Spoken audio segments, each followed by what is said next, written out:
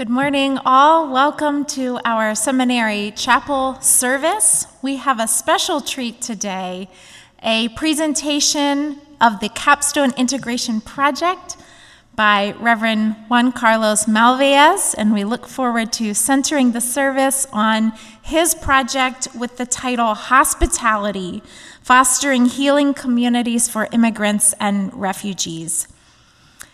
This, in so many ways, represents what we are about here at Eastern Mennonite Seminary, which is the integration of ministry, peace, justice, and formation, and the integration of all of these ways of academic and pastoral and ministerial study and personal and communal formation that's part of our learning community here at EMS. And our capstone integration projects represent the culmination of all of this growth on this learning journey and the journey of God's transformation of persons and communities. So as we join together, I would invite you to read a prayer in unison that will be posted on the screen. All together. Welcoming God, in whose kingdom strangers are kin, the unwanted beloved, and the sorrowful dance. Open the hands, the hearts, and the homes of your children, that those in need may find in us generous friends. In the name of Jesus Christ, who came to us as a stranger and as one of our own. Amen. Laura will play through once our gathering hymn, Seek the Peace of the City, and we will join singing the second time she plays it through.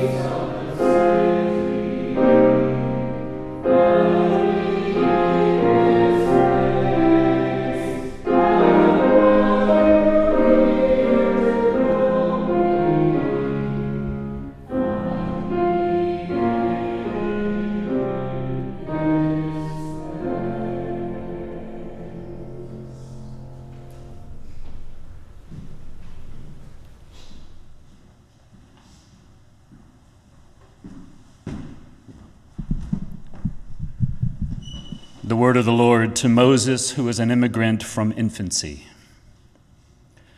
Do not mistreat or oppress a foreigner, for you were foreigners in Egypt.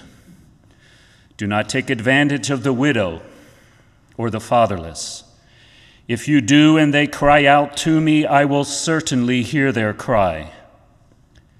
my anger will be aroused, and I will kill you with the sword, and your wives will become widows and your children fatherless. If you lend money to one of my people among you who is needy, do not treat it like a business deal. Charge no interest. If you take your neighbor's cloak as a pledge, return it by sunset, because that cloak is the only covering your neighbor has. What else can they sleep in? When they cry out to me, I will hear, for I am compassionate. This is the word of the Lord.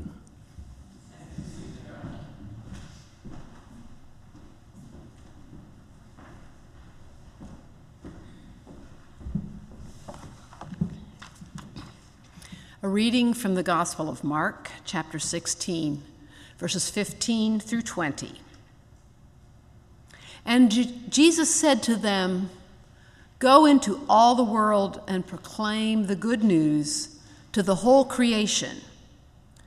The one who believes and is baptized will be saved, but the one who does not believe will be condemned. And these signs will accompany those who believe. By using my name, they will cast out demons, they will speak in new tongues, they will pick up snakes in their hands, and if they drink any deadly thing, it will not hurt them. They will lay their hands on the sick, and they will recover." So then the Lord Jesus, after he had spoken to them, was taken up into heaven and sat down at the right hand of God. And they went out and proclaimed the good news everywhere, while the Lord worked with them and confirmed the message by the signs that accompanied it. The word of the Lord for the people of God.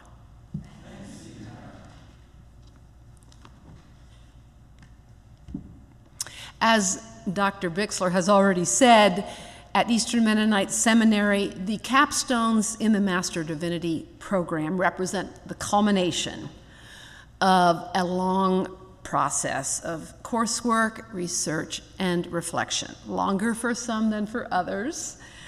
And it's always a joy to get to this place. I have had the privilege of serving as Carlos's mentor for this project over the past year. At part of the time we were also struggling with Greek. We had fun.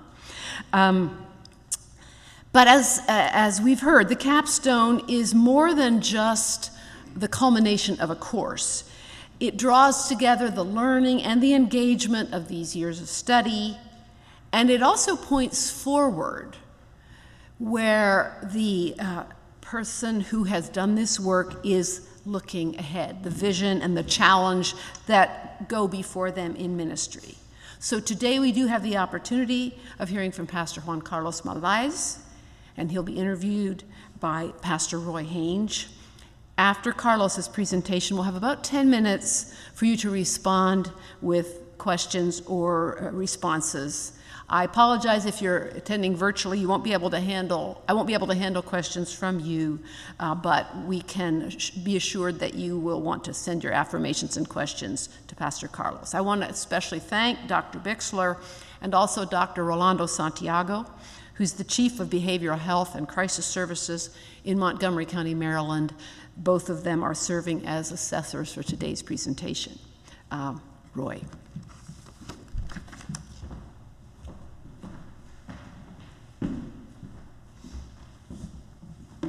I just set my timer for 2 minutes. About 6 years ago, as district minister of Harrisonburg District, I said we need to hear from Juan Carlos and Wendy. I invited the pastors for our monthly lunch to the basement at Ridgeway Mennonite Church. They had, at Ridgeway, just been awarded the missional carpet of the year because the kids club, 60 at a time every Wednesday night, tore up their carpet so bad they had to replace it. Many of those children were ministered to by Juan Carlos and Wendy, but that's not why I asked them to speak. The Honduran food Wendy made was amazing, even though this gringo called it Mexican, Lord have mercy. That's not what we gathered for. We gathered to hear the stories of their inner healing ministry from their retreats and church planting life for their first 10 years as the body of Christ at Manantial de Vida. The stories held us. Not only did Juan Carlos and Wendy speak, but two of the members of their church, describing the transforming, healing work of the Spirit of God and the active living Word of God, meeting many needs over many years in many ways. I am sad to say that I did not go for seconds. Neither did many of the other pastors. We were glued to our seats, held there by the Spirit, who was revealing its work through the faithful hearts of Juan Carlos and Wendy, and you're about to hear the structure and vision of that work. I sat back and listened. The main image that came to me in that time, last 10 seconds, was in their inner healing ministry of hospitality to the immigrants, they were breaking the cycles that create the next generation of traumas, and healing and freeing hearts and spirit to know and hold the image of God. Amen.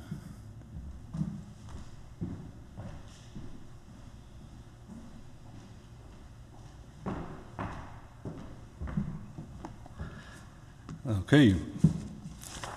Thank you all for coming. Oh, what a surprise. Thank you all for coming. I thought you were busy. I was hoping you were really busy. So before I start, I want to express my gratitude to all faculty and staff at Eastern Mennonite Seminary. Thank you. Thank you for the support over the last 5 years. Finally, I get to present. I had a great time preparing for this presentation. Have a great time in conversation with professors, mentors, friends, fellow pastors. And I want to thank you all for your wisdom. Thank you, professors. Thank you, everybody for your time. Thank you for your wisdom. Thank you for your book recommendations. Thank you for your comments. Thank you for the essays and articles you sent my way, even after I told you that I was done with research. Just keep on coming. So besides the research and the conversations, I also have time to do reflecting on the last 20 years as a pastor in the immigrant community in Harrisonburg. And also 30 years of living as an immigrant myself in this nation. So why do I believe immigration matters? Hospitality, fostering healing communities for immigrants and refugees. Why do I believe this matters? So the first thing I find in my research is that it's so hard not to have a position about immigration.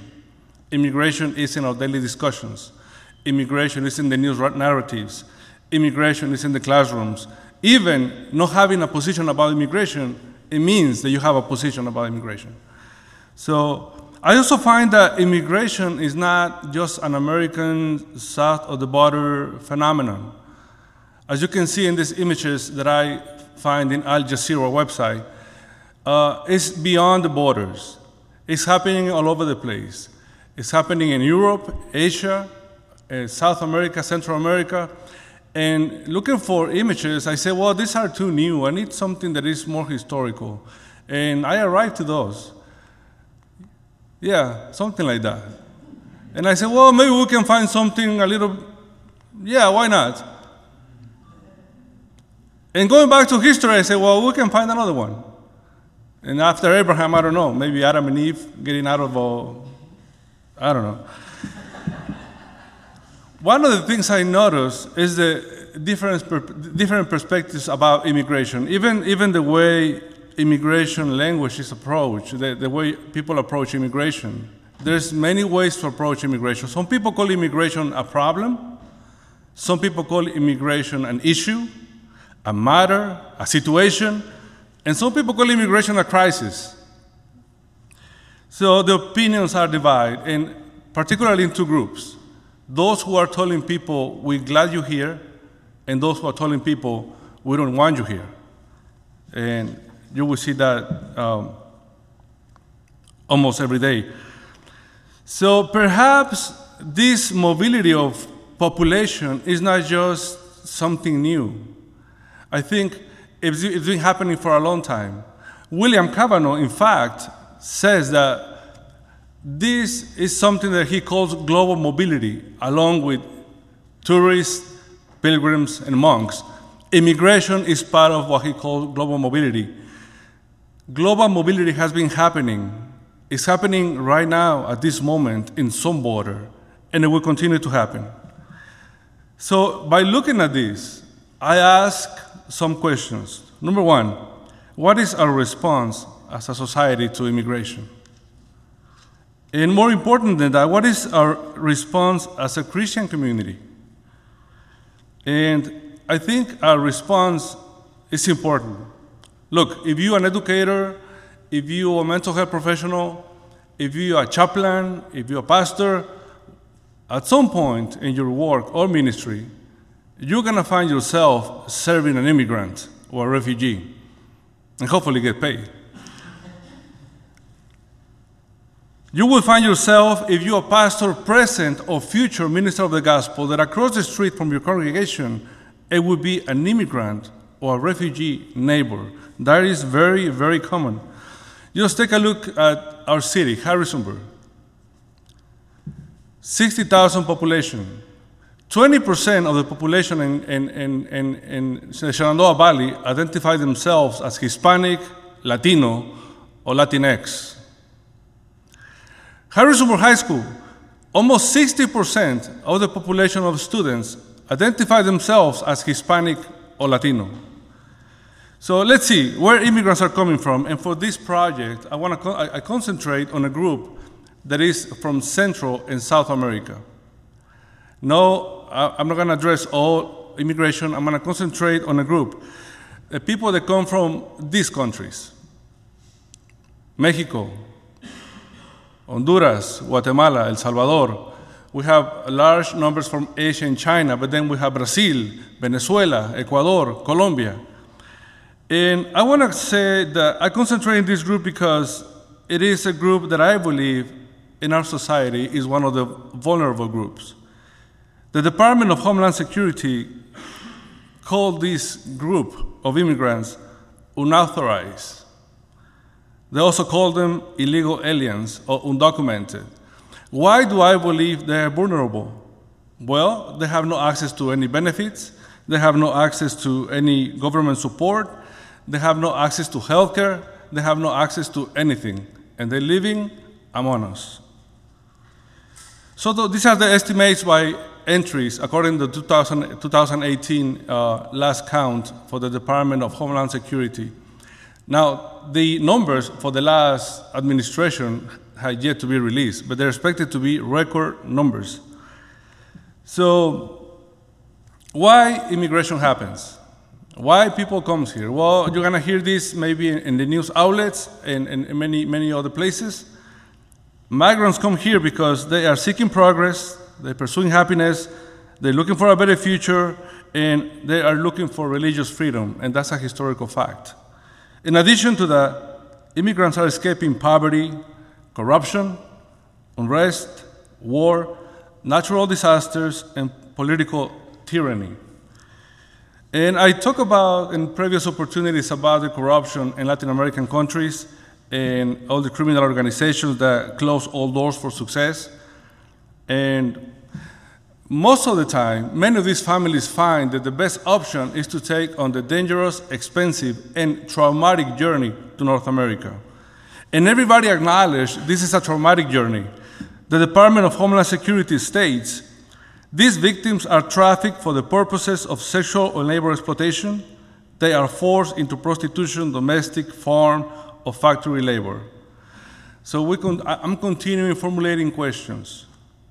What is the Christian view of hospitality? What is biblical hospitality? And what does it mean to take on the call to be hospitable? What is the Christian church response to the escalating needs of immigrants and refugees? Let's see, we start with the Old Testament context.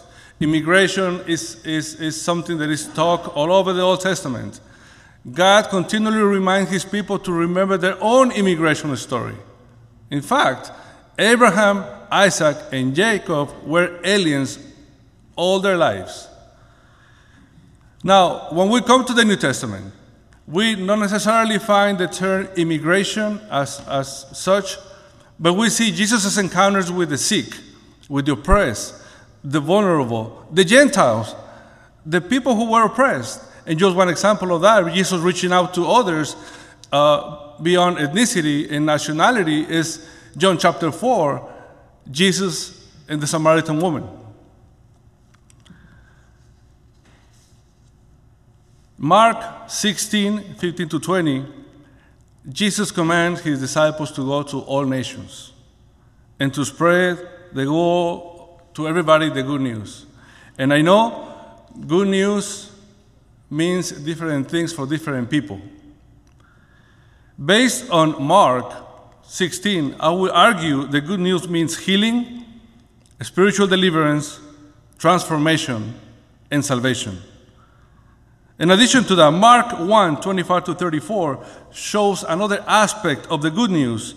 According to these gospel narratives, Jesus did the following most of the time: preaching, teaching, healing, and exorcisms. All of that is part of the good news. So we have immigration. It's happening. It's a problem. It's an issue. It's a matter. It's a situation. We have God's commands to protect that community. And we have Jesus as a good example, reaching out to those vulnerable. So what is our function as Christian leaders? What are we going to do?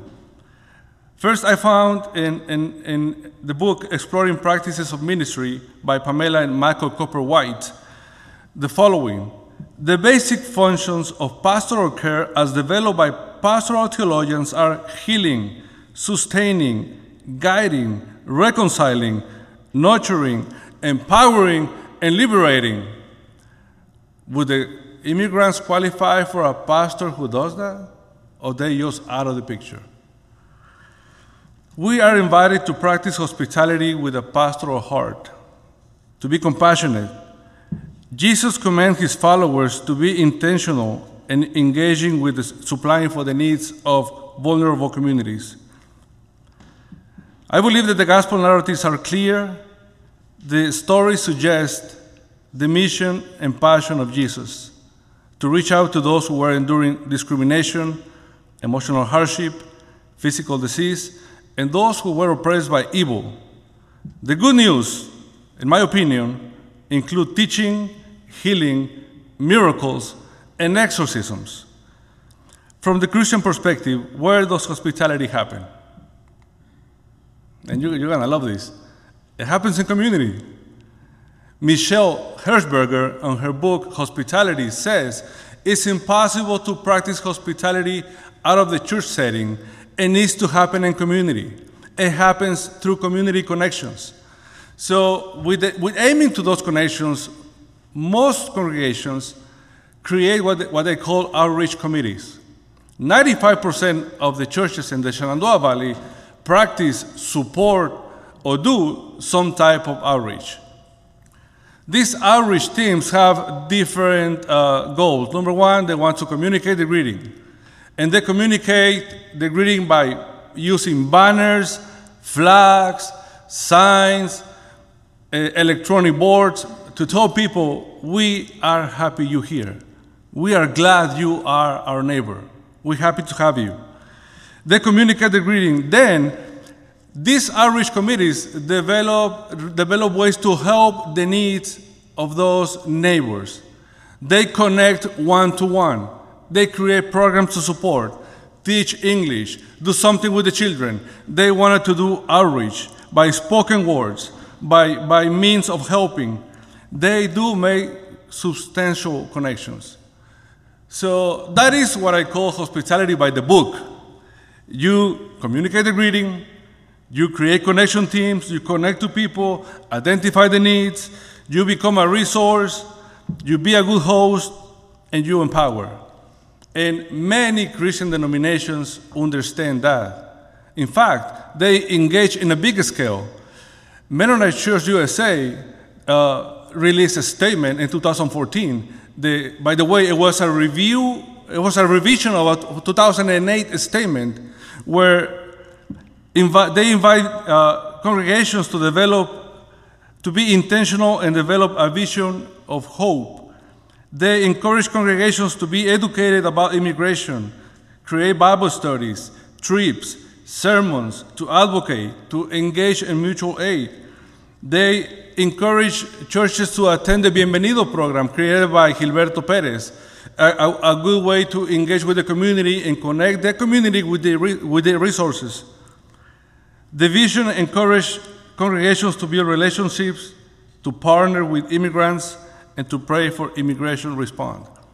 So the church has done a great job connecting with neighbors. Now, this is my suggestion. In addition to those primary needs of food and shelter, I want to raise an awareness of the deep-rooted emotional and spiritual needs of immigrants. Understanding the Latin American immigrants that arrive crossing borders are survivors, as they survive a deep traumatic experience after the long journey to North America. Listen, sometimes as far as 6,000 miles, and they can recall what happened in each one of those 6,000 miles. In their journey to America, migrants become susceptible to assault, extortion, human trafficking, and I talked about that before. Nothing happens in the border, in the Mexican side, that is not controlled by criminal organizations. Everything is under control. In addition, immigrants are dealing with the emotional trauma, family separation anxiety, the loss of their land, and the emotional traumas related to Latin American context, such as domestic violence, family dysfunction, generational trauma, extreme poverty, and social trauma. I recommend to outreach committees and church planters to pay attention to the emotional needs of the immigrant community. I encourage you to develop an inner healing approach to any outreach effort. Be prepared to address family separation anxiety. Be prepared to address traumatic effects of domestic violence, war, displacement, abuse. In addition, I suggest to church leaders and church planters to create a plan to deal with diverse spiritual realities. And I'm going to talk about that in a minute. And take in consideration Latin American pagan roots. Get to know the practice of pagan rituals. Get to know pagan traditions and connections with the occult practiced by other cultures. And do not be afraid to deal with demonic manifestations. Pagan practices in Latin America and the Caribbean develop a unique awareness of the spiritual world, particularly with the occult, in contrast to our Western perception of the occult. The occult in our circles is ignored, diminished, mocked, and put away. However, Western Christianity do not need to believe in the demonic for the demonic to be real. The demonic is real, and it's oppressing thousands of people in our communities. This is the reality of some people. Demonic influence, demonic oppression, ties and contracts with the occult, familiar spirits attached to family lines, generational trauma, and generational sinful practices. How can we be effective if we do not address those issues? If we don't want to go beyond food, pantries, and shelter.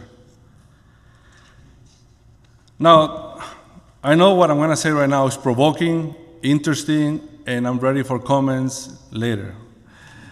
It deserves more conversation.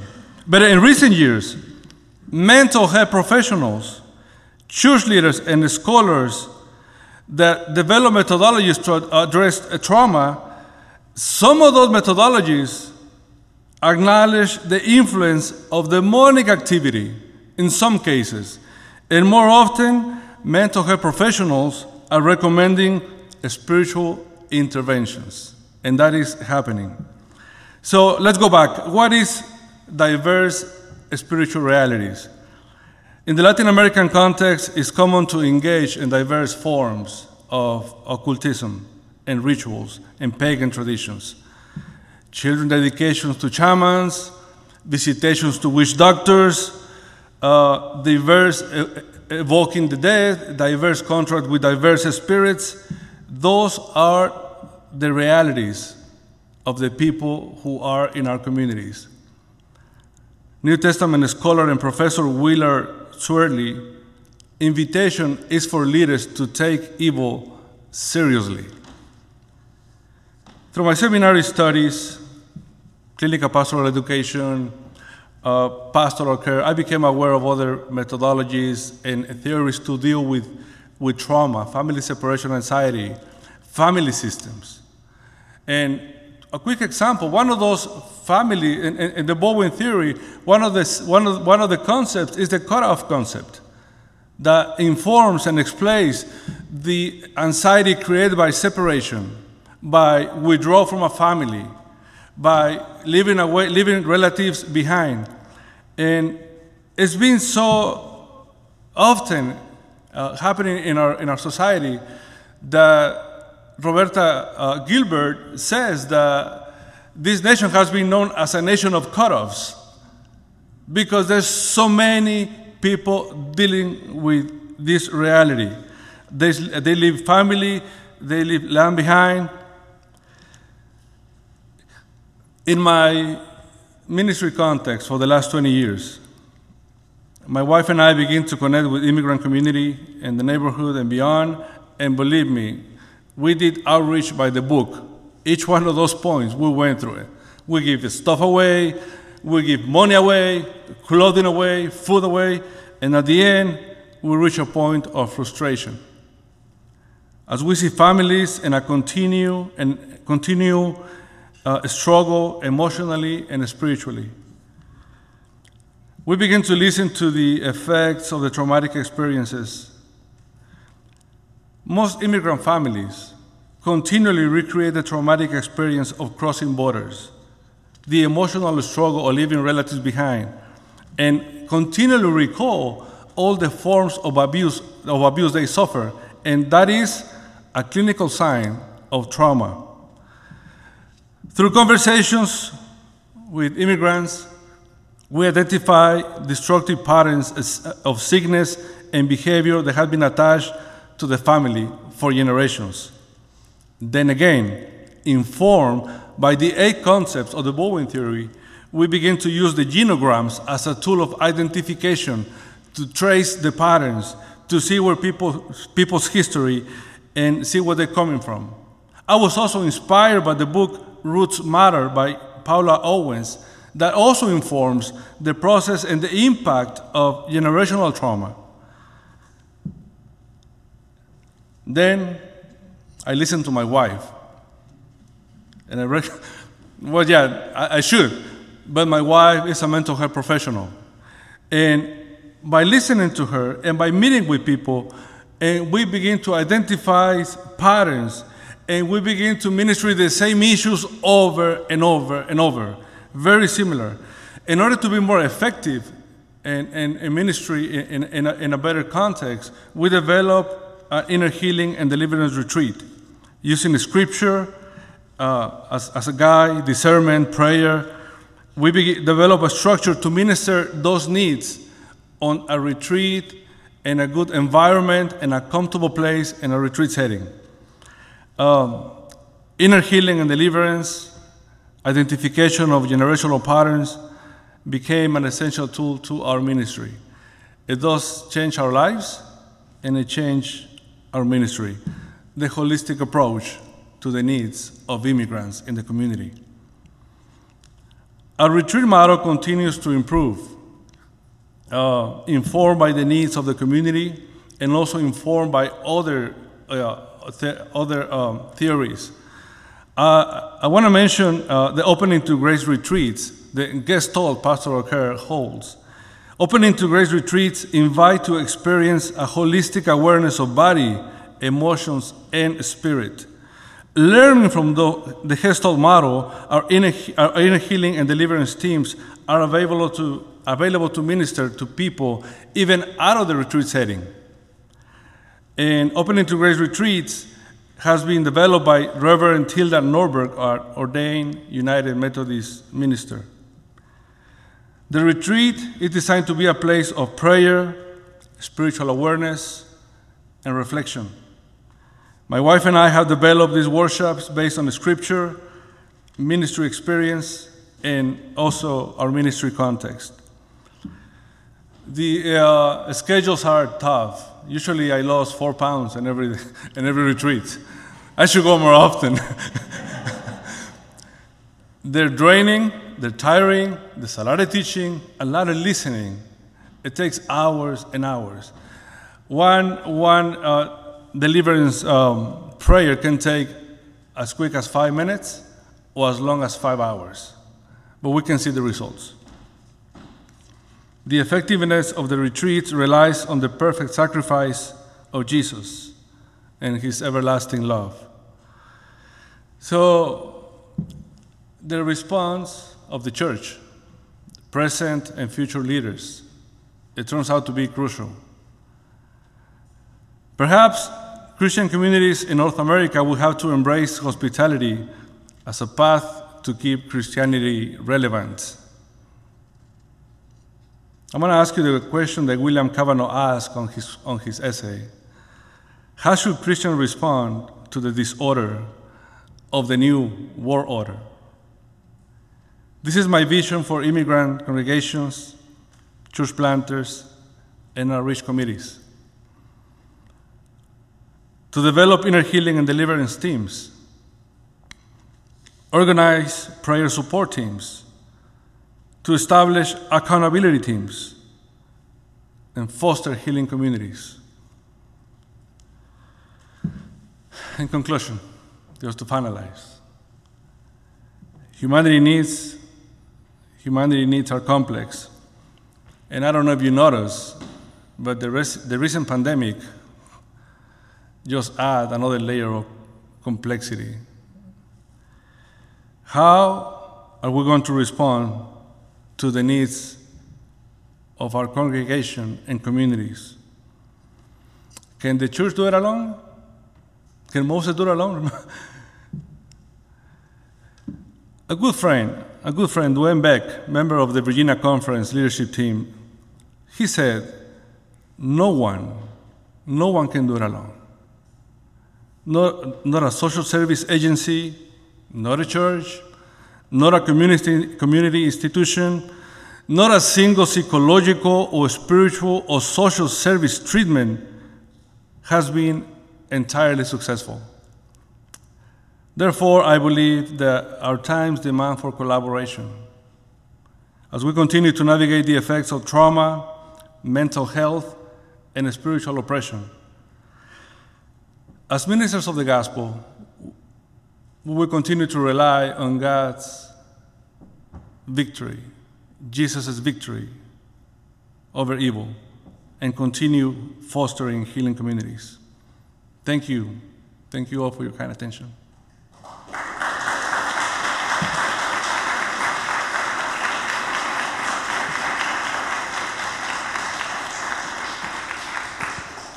Thank you, Carlos, for that passionate and spirit-led presentation. We have a bit of time here for you to respond with questions, comments, and I'll try to bring the mic so that we can have them available to people that are listening virtually, and you can just stay right there. Questions or comments for Carlos?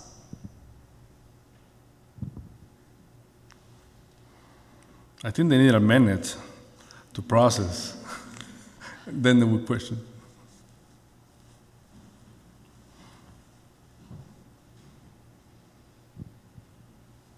While they're thinking, Carlos, I have a question for you. I know you have also interacted very personally with individual stories. Could you just say a bit about some of the guidelines you've developed for that, handling very confidential personal stories?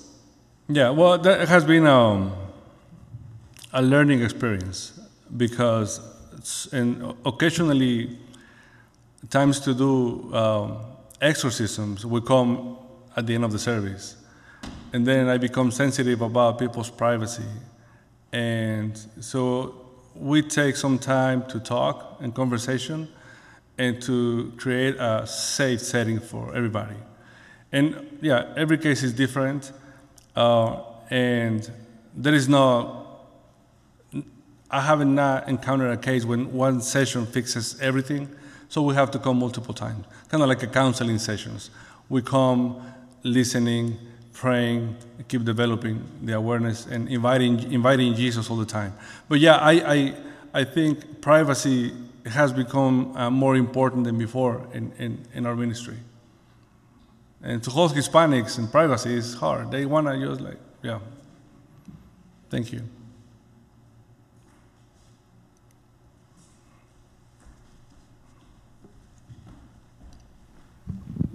So as a pastor with children, how do you balance the needs of your family and your marriage with the needs of the immigrants that you're ministering to? Thank you, Mike, for your question. Yeah, I don't think I did a good job balancing for the last 15 years. I think my wife and I actually fall into burnout. And even though we have great advisors and great mentors, I think we did. Our passion and our desire to help people, it just drive us all the way, and we really fell into burnout. After that, for the last 5 years, I became more intentional about taking time off, taking putting my phone away, and just set up times to check emails and the needs of the church. Being a pastor is demanding, is really demanding. And if you're available, they use you as much as they can. So I think I set up my own boundaries. And a friend of mine said, well, if there's a demon, it's not going to go anywhere. We can go tomorrow. I know it sounds funny, but it's the reality. Thank you, Mike. Yes, sir. Could you say something about team ministry? I remember you worked with the Machados and Wendy's parents. Yes. And having a team. Also, could you tell maybe a composite story with different elements from different stories to represent the kind of transformation you've seen? Yeah. Thank you, Roy. At the beginning, we just pray for people as they come. Like if they need me at 10 o'clock, 5 o'clock, 1 o'clock, I was there to pray. And then we became more intentional about setting boundaries and also do things as a team. So people is trained to do healing prayers and exorcisms. And there's prayer support teams in the congregation, and there's also accountability teams. So nothing goes out of hand because it happens in the past when there's no accountability and there's things happen that were not supposed to happen. So the formation for this ministry is not just the simple prayer, and it's to be a network of support and prayer and accountability. And stories about inner healing and deliverance, I have about 200 every Sunday. You can come and see it. They can share. There are too many, Roy. But one of the things that I think just yesterday, somebody was visiting from the congregation. They continually are grateful about, they continue to express their gratitude about becoming to Manantial de Vida.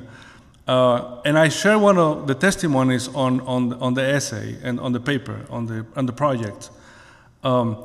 She came from a dysfunctional family. She was abandoned by her father, and a single mother, and it was just too many things, and too many anger, and too many loneliness and depression. And she testifies how by using this approach and become a member of Manantial de Vida, and be intentional about the healing and the healing process. She testifies how her family was restored, and many similar stories. Now, the retreat, I want to be clear, the retreat is neither the beginning or the end of someone's process. After the retreat, we follow up with prayer partners, discipleship, and so people reach a sustainability point. Yeah, thank you, Roy.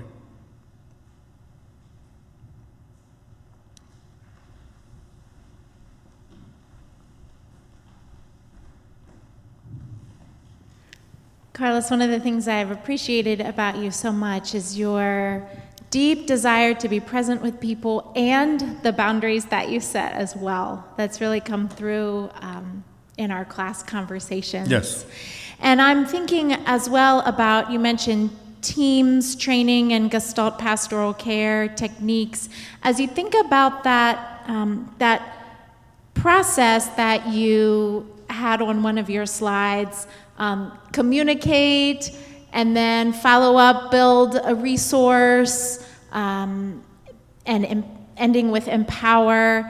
As you think about the learning, new learning that you're calling for about trauma and about particular methods,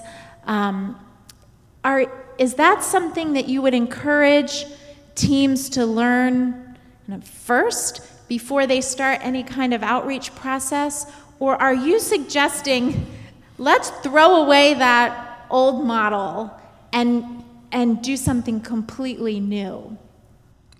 Yeah, thank you. No, I think, as I mentioned, I think the basic way to do outreach, it has been successful. But I also notice a point of frustration in churches who do outreach, a point where they say, well, we have done everything. We give them everything, and we see no results. So this is a complementary approach, not only to give material, physical, for the physical needs, but also through those connections that we create in the outreach, through those connections, that perhaps sometimes it would take a little longer time. Those connections will open door to listen to the stories, then ministry to the stories. I think someone who wants to do inner healing and deliverance, it's a good idea to go through a training. I know Gestalt Pastoral Care has an amazing training, but also attend one of these retreats, or even experience inner healing and deliverance yourself for the first time. Dr. Appleby David Appleby from Leesburg came to talk to us a few years ago, and I perceived some resistance from the pastors. And the first thing on my head was like, all of them need to go to the retreat. Thank you, Professor. Maybe we have time for one more comment or question. Great, thank you. We have a lot to think about, and I'm sure Carlos he's around. If you have further feedback or questions, I'm sure he'll be happy to talk to you later. Thank you so much, Carlos. You're welcome.